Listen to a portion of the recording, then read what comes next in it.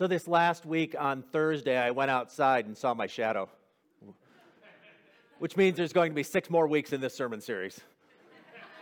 Okay, not entirely true. There's actually 9 more weeks in this sermon series, so it's a really big shadow.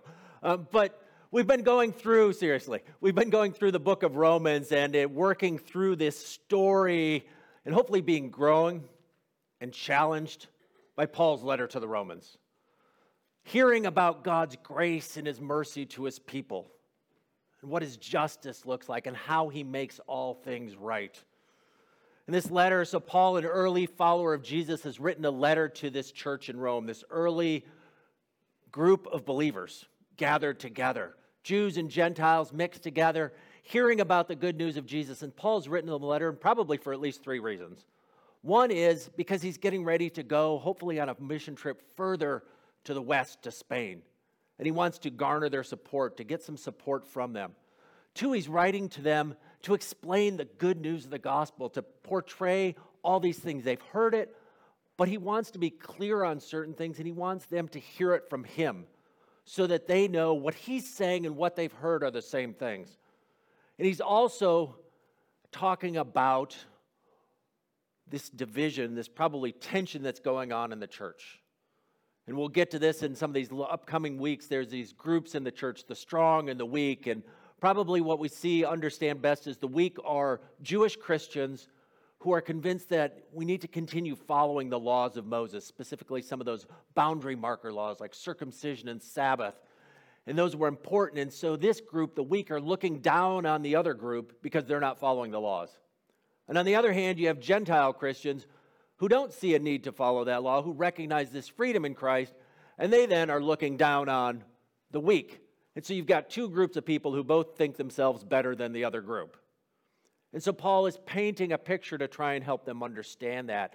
And all this theology we've been going through in the last 19 weeks, 19 weeks we've been doing this, has kind of built up to this point. And so in chapters 1 through 8, he sets a picture of the universality of sin, this universal condition where everyone is under condemnation, everyone is under God's wrath, because we've all chosen our own path.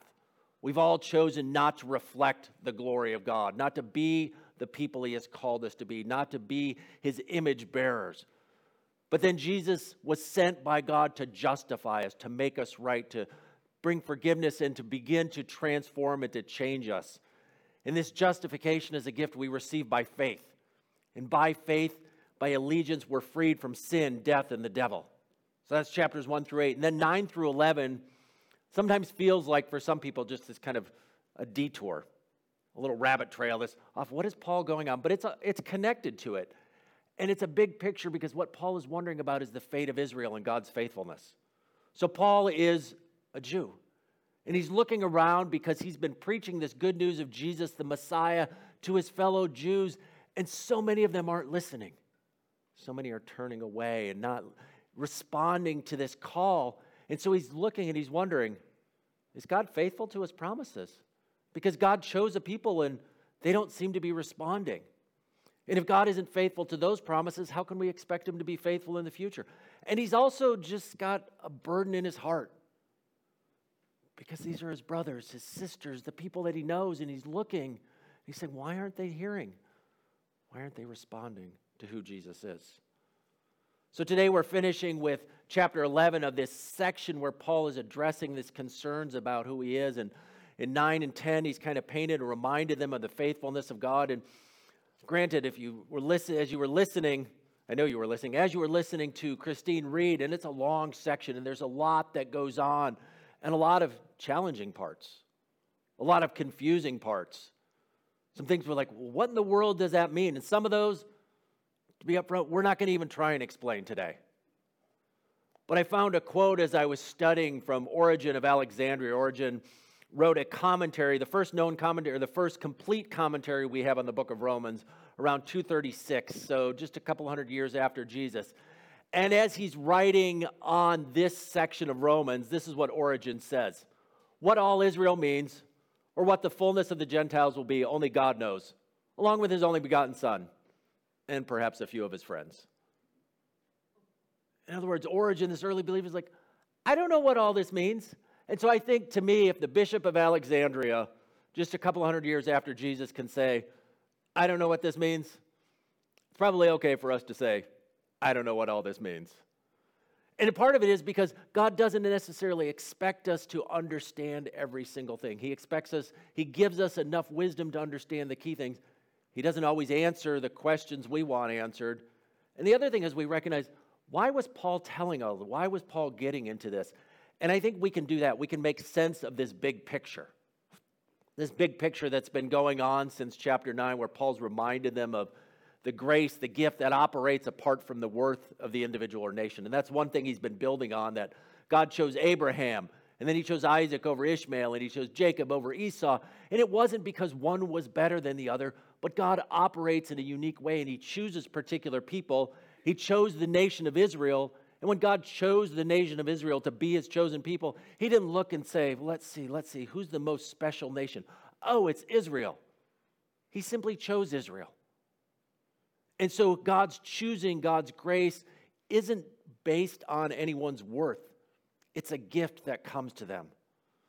It's by his own will, not because of anything inherent in them. And so Paul is driving home the point that God's grace is, we could say, unconditioned. Unconditioned. In other words, it doesn't have anything to do with the worth of the recipient. God doesn't distribute his gifts and look and say, well, you deserve a gift. You deserve a gift. Well, you don't deserve a gift. God looks, and he's indiscriminate in this giving. This is God's grace. This song we sang, that song, God, grace, grace, marvelous grace. This grace that God gives is this grace that he looks, and he doesn't look and say, well, you're deserving of it. But he looks, and God gives his grace to the undeserving, to the unworthy.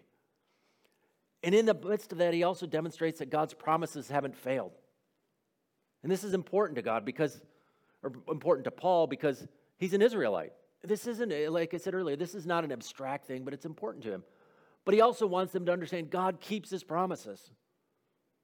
So let's bring us back to the start of chapter 11. He sets it up, and Paul says, I asked then, did God reject his people? By no means.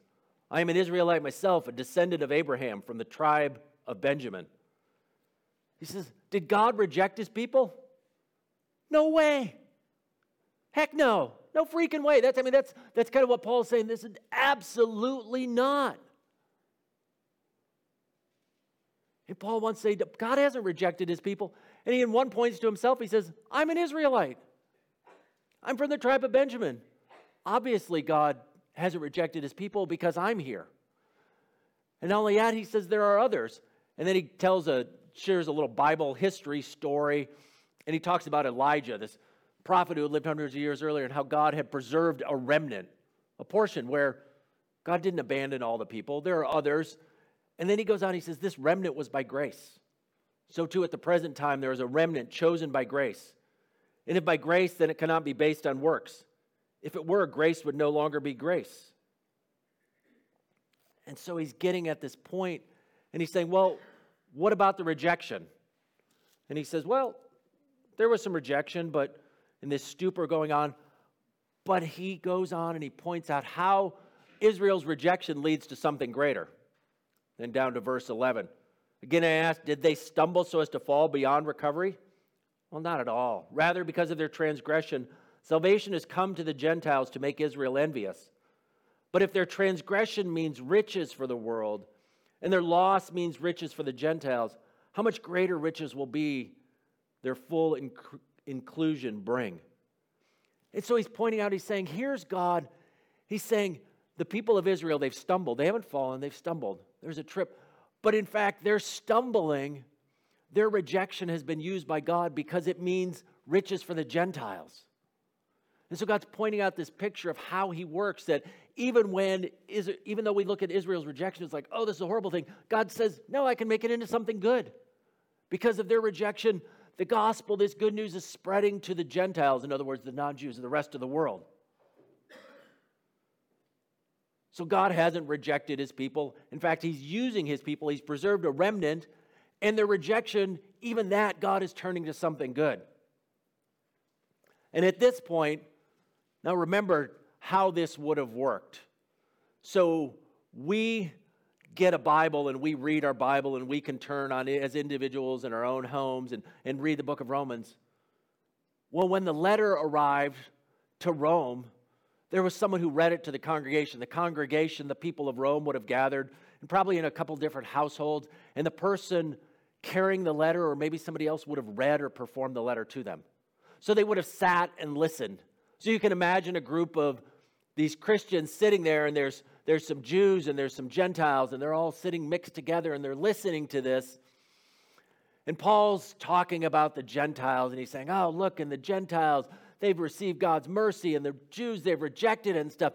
And so now I want you to picture some of the Gentiles sitting there. And they're thinking, oh, yeah, that's us. Israelites, they turned away. The Jews turned away, but us, God chose us. And so Paul turns to them in verse 11, or verse 13, sorry. He says, I'm talking to you Gentiles. And this is great because you can imagine the letter reader reading to the congregation, and he sees the Gentiles. He knows which of the Gentiles, and the Gentiles are sitting there nodding their heads. And then the reader, maybe Phoebe, she gets to that point and she says, I'm talking to you Gentiles. Insomuch as I am the apostle of the Gentiles, I take pride in my ministry. And he says, for if their rejection brought reconciliation to the world, what will their acceptance be but life from the dead? And he goes on and he gives this analogy of an olive tree. And he says, imagine an olive tree. And there's the original olive tree. And some of the original branches are broken off. That's the picture of Israel rejecting. Some of those branches get broken off. And now you Gentiles, you're not part of that tree, but I graft you on. I bring you from outside and I attach you.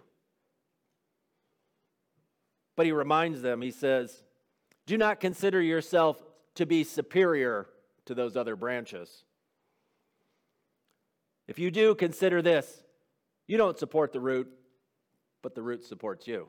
In other words, you're grafted onto the tree, but the only reason you're still alive when you're grafted onto that tree is because of the root.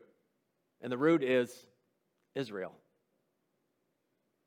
And so don't be thinking so highly of yourself. Don't be thinking you're all about this thing.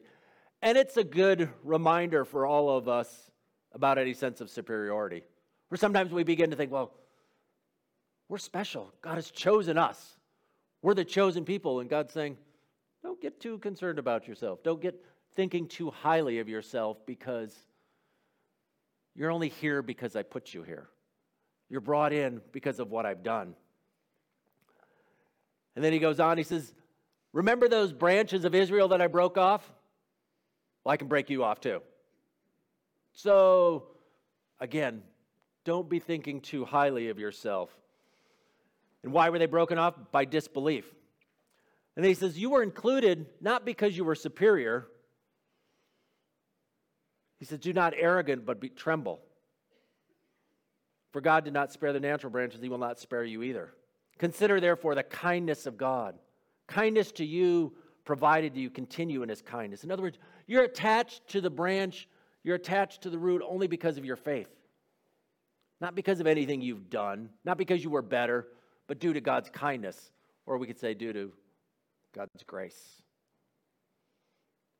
And so he's going on. So he's this picture, this reminder of God's power and grace. So again, kind of back up as he's going through this long passage, he's reminding, he's saying, has God given up his promises? No, there's still a remnant. There's still a remnant. And not only that, God is using the remnant and God is using the rejection of Israel to draw Gentiles in. And the moment the Gentiles start to think, well, look how great we are, God says, no, you're only here because of the root. You're only here because of Israel. And you're only a part of the branch, not because of anything you've done, but because of faith, because of my grace to you. And he wants to go on, and he goes on and he's painting this picture of what it is in this section about the mystery, ignorant of this mystery in verse 25, so you may not be conceited. He says, Israel has experienced a hardening in part until the full number of the Gentiles has come in. And so again, there's that section where Israel is rejected, but God is using that. And then that line, in this way all Israel will be saved. And again, I don't know what that means exactly. And people go back and forth. All I can say is it's all means all. But whatever that means, whatever that looks like. But again, we're looking at how God is doing that thing. And what he's getting to is this, that they're only there because of God's grace. So in verse 32, he says, "For God has bound everyone over to disobedience so that he may have mercy on them all." All are disobedient, and so mercy is the salvation for all. And so Paul again is pointing this contrast between the two. He's saying it's the same path for everybody. For the Israelites and for the Gentiles, the same path is God's mercy, God's grace, and faith in him. It's the exact same thing he said at the beginning of the letter.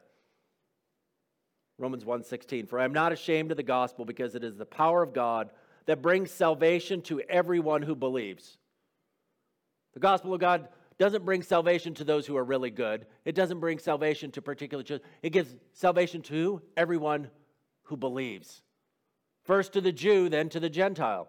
There's an order, there was the roots, but it's to both. For in the gospel, the righteousness of God is revealed, the righteousness that is by faith from first to last. By faith from first to last. So faith isn't something that kind of comes in at the end. He's saying faith is a part of it from beginning to end. Faith is what it is. It's based on that. Just as written, the righteous will live by faith. So how are the branches grafted on? God's mercy. God's grace takes place in the context of the disobedient given to the unworthy. So this passage, I think, it's more than about Israel's status. Sometimes we read it and we think, oh, I want to know, what's going to happen to Israel? What's the place? It's a reminder of what God does, that God calls people out of sin and death. That this is how he works. And that we might not understand how it'll all work out. I think that's the sense. We want to know, how's it all going to work out? And I think what Paul is reminding us is, we may not know how God will work it all out, but whatever it is, God will see to it that it happens. And now that may not satisfy some of us, because we like answers. And we want to know. We want to know, but Pastor, what does this mean? If you can't explain it, I'm going to find somebody who does. And I'm going to go with Origen and say, God knows, and his son and maybe a few of his friends. But beyond that, I don't think anyone really knows. But most importantly, who knows what this all means? God does. And God's going to work it out how he wants. And what he's getting to is when we look at this passage as a whole, is we see a couple things. And I think that's what's important. Because it's a long passage, and sometimes we think, well, why did we read 36 verses? Christine's probably asked, why did I read 36? That was a lot. There's a lot going on in this winding, meandering path and all these different things about Jews and Gentiles and disobedience and grace and faith and branches being broken off and all Gentiles and all. But I think we can see a couple of things in the midst of all that's going on. First of all, God has not rejected the people of Israel. That's what he starts off with. I asked then, did God reject his people? Paul's answer to that is no. So I ask us, has God rejected Israel? No. Now, what exactly that means and what all Israel being saved is, I don't know. But I can be confident in saying God has not rejected them. And so in the same way, we should not reject them. And also to clarify, when we talk Israel, we're not necessarily meaning the modern nation state of Israel. We're talking the people of God. So he's talking about this, and he's saying, God has not rejected his people. And so that ought to shape and mold our attitudes towards Jewish people. Not to look at them and say, oh, yeah, you turned away and God's rejected you. And Paul says, nope, it hasn't happened. Now, I don't understand exactly how it means and where this inclusion works in, but God has not rejected his people. And we also have to remind ourselves that we can't build our theology on a single passage. There's whole stories that go into it. So God has not rejected the people. The other thing we can remind ourselves is when it comes to accomplishing salvation, everything's in God's hands. Some things may not be clear, but there's one thing clear in all this. God's mercy has been and will be for all. That's got to be absolutely clear. If we don't understand anything else in what Paul is saying in all of 9 through 11, what he's making clear is God's mercy has been and will be for all. It's available to all. And so I think we sometimes forget that. We think, well, it's just for select, it's for all. And so we want to make sure we have the right picture of God. God's not sitting idly by. God didn't create the world and draw back and say, oh, do whatever you want. But at the same time, we also don't want a picture of a God who's an angry God, who's just waiting at every moment to judge and punish, who's looking down and looking around. Who's next? Who's next for some smiting? That's a good biblical word, isn't it? To be smite. That's not like God will judge. Paul's clear on that. But Paul's focus is elsewhere. His focus is what? Good news. This thing called the gospel. That in spite of our bondage to decay and disobedience, the God of creation wants us to have freedom, wholeness, and life. That's been what he's been talking about for 11 entire chapters. And when he gets to chapter 12, he's going to start portraying now some practical aspects of that. But he's been saying again and again and again and again that we have been caught in this cycle of disobedience. We've been caught in sin. We've been trapped. We've been slaves to sin. We've been subject to death and the power of Satan. And God wants us to have freedom. God wants us to be free. And so he sent his son Jesus, and through his death and resurrection and ascension has set us free. This is what we call the mercy of God. And Paul's moving into it. And eventually, did you notice where the passage ended? The passage didn't end with Paul saying, do you have any questions? Did that all make sense to you? Paul ends this big, long passage, this big, long, complicated thing with saying, praise God. Praise God for what he's done. And so I think he's inviting us to do the same thing. That when we reflect on God's goodness, when we reflect on God's faithfulness, when we reflect on God's mercy, that's where it's supposed to take us. To celebrate. To say, God is so good. God is incredible. God's grace, his mercy is so good. And to remember, that's the center of our faith. The center of our faith is God's grace. What one scholar calls the Christ gift. This moment where God has given us what? A gift. He's given us a gift in Jesus. And that gift is an unconditioned gift. It's an incongruous gift. It doesn't match our worth or our value, but is given to us in spite of all those things. And that gift given to us brings us life and hope and wholeness. That God is faithful in spite of our self-centered ways. That there is nothing you can do this week that can cause God to stop being faithful. Nothing. And a few weeks ago, we looked at his passage in Romans 8 where Paul said, there's nothing that can separate you from the love of God that's in Christ. Nor height, nor depth, nor powers, angels, principalities, things present, future, things to come. All those things, nothing can separate you from the love. And so he's reminding of this again and again and again, that God does not and won't give up on us. Because sometimes we see things from a human perspective and we know what it's like. We've had friends, we've had family, we've had people encourage us, and we think of them as they're for us, they're on our side. And then at some point something happens and they're not for us anymore. They're not on our side anymore. And Paul wants to say, God's not like that at all. God is not like that at all. God doesn't give up on you. God hasn't given up and God won't give up on you. He wants to remind us of this promise of life found in King Jesus, his life, his death, his resurrection, and his ascension, that this is what God has given to us. This is how God operates in the world. When somebody asks you, well, what's God like? God is grace. God is mercy. God is a gift that he gives so that we can have life. Sometimes we try and think of this, but this is how God works in the world. It's not based on worth. We're not special. God didn't choose us to save us because we're special. But God showered his goodness in spite of our worth. He chose us. And he says, here's this good news, and that good news is the power of salvation for all. And that's what he's getting at here. It's the power of salvation for all. Is it the power of salvation just for the Jews? No. Is it the power of salvation just for Gentiles? No, it's the power of salvation for all who believe. For all who believe, God's power, his grace, this Christ gift brings life, salvation, wholeness, hope, peace to all. God is the one who delivers all, Jew and Gentile, from sin, death, and the devil.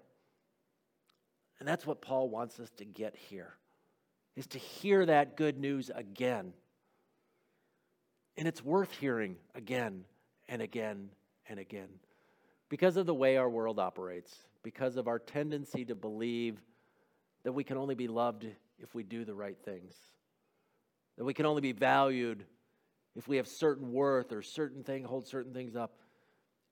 And Paul wants us to remember the Christ gift, that God's grace doesn't work that way.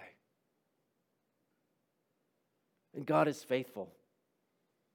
He continues his faithfulness to his people, even when some are rejected, that he grafts on us, Gentiles, onto those branches. And we're there not because of our worth, but because of our faith.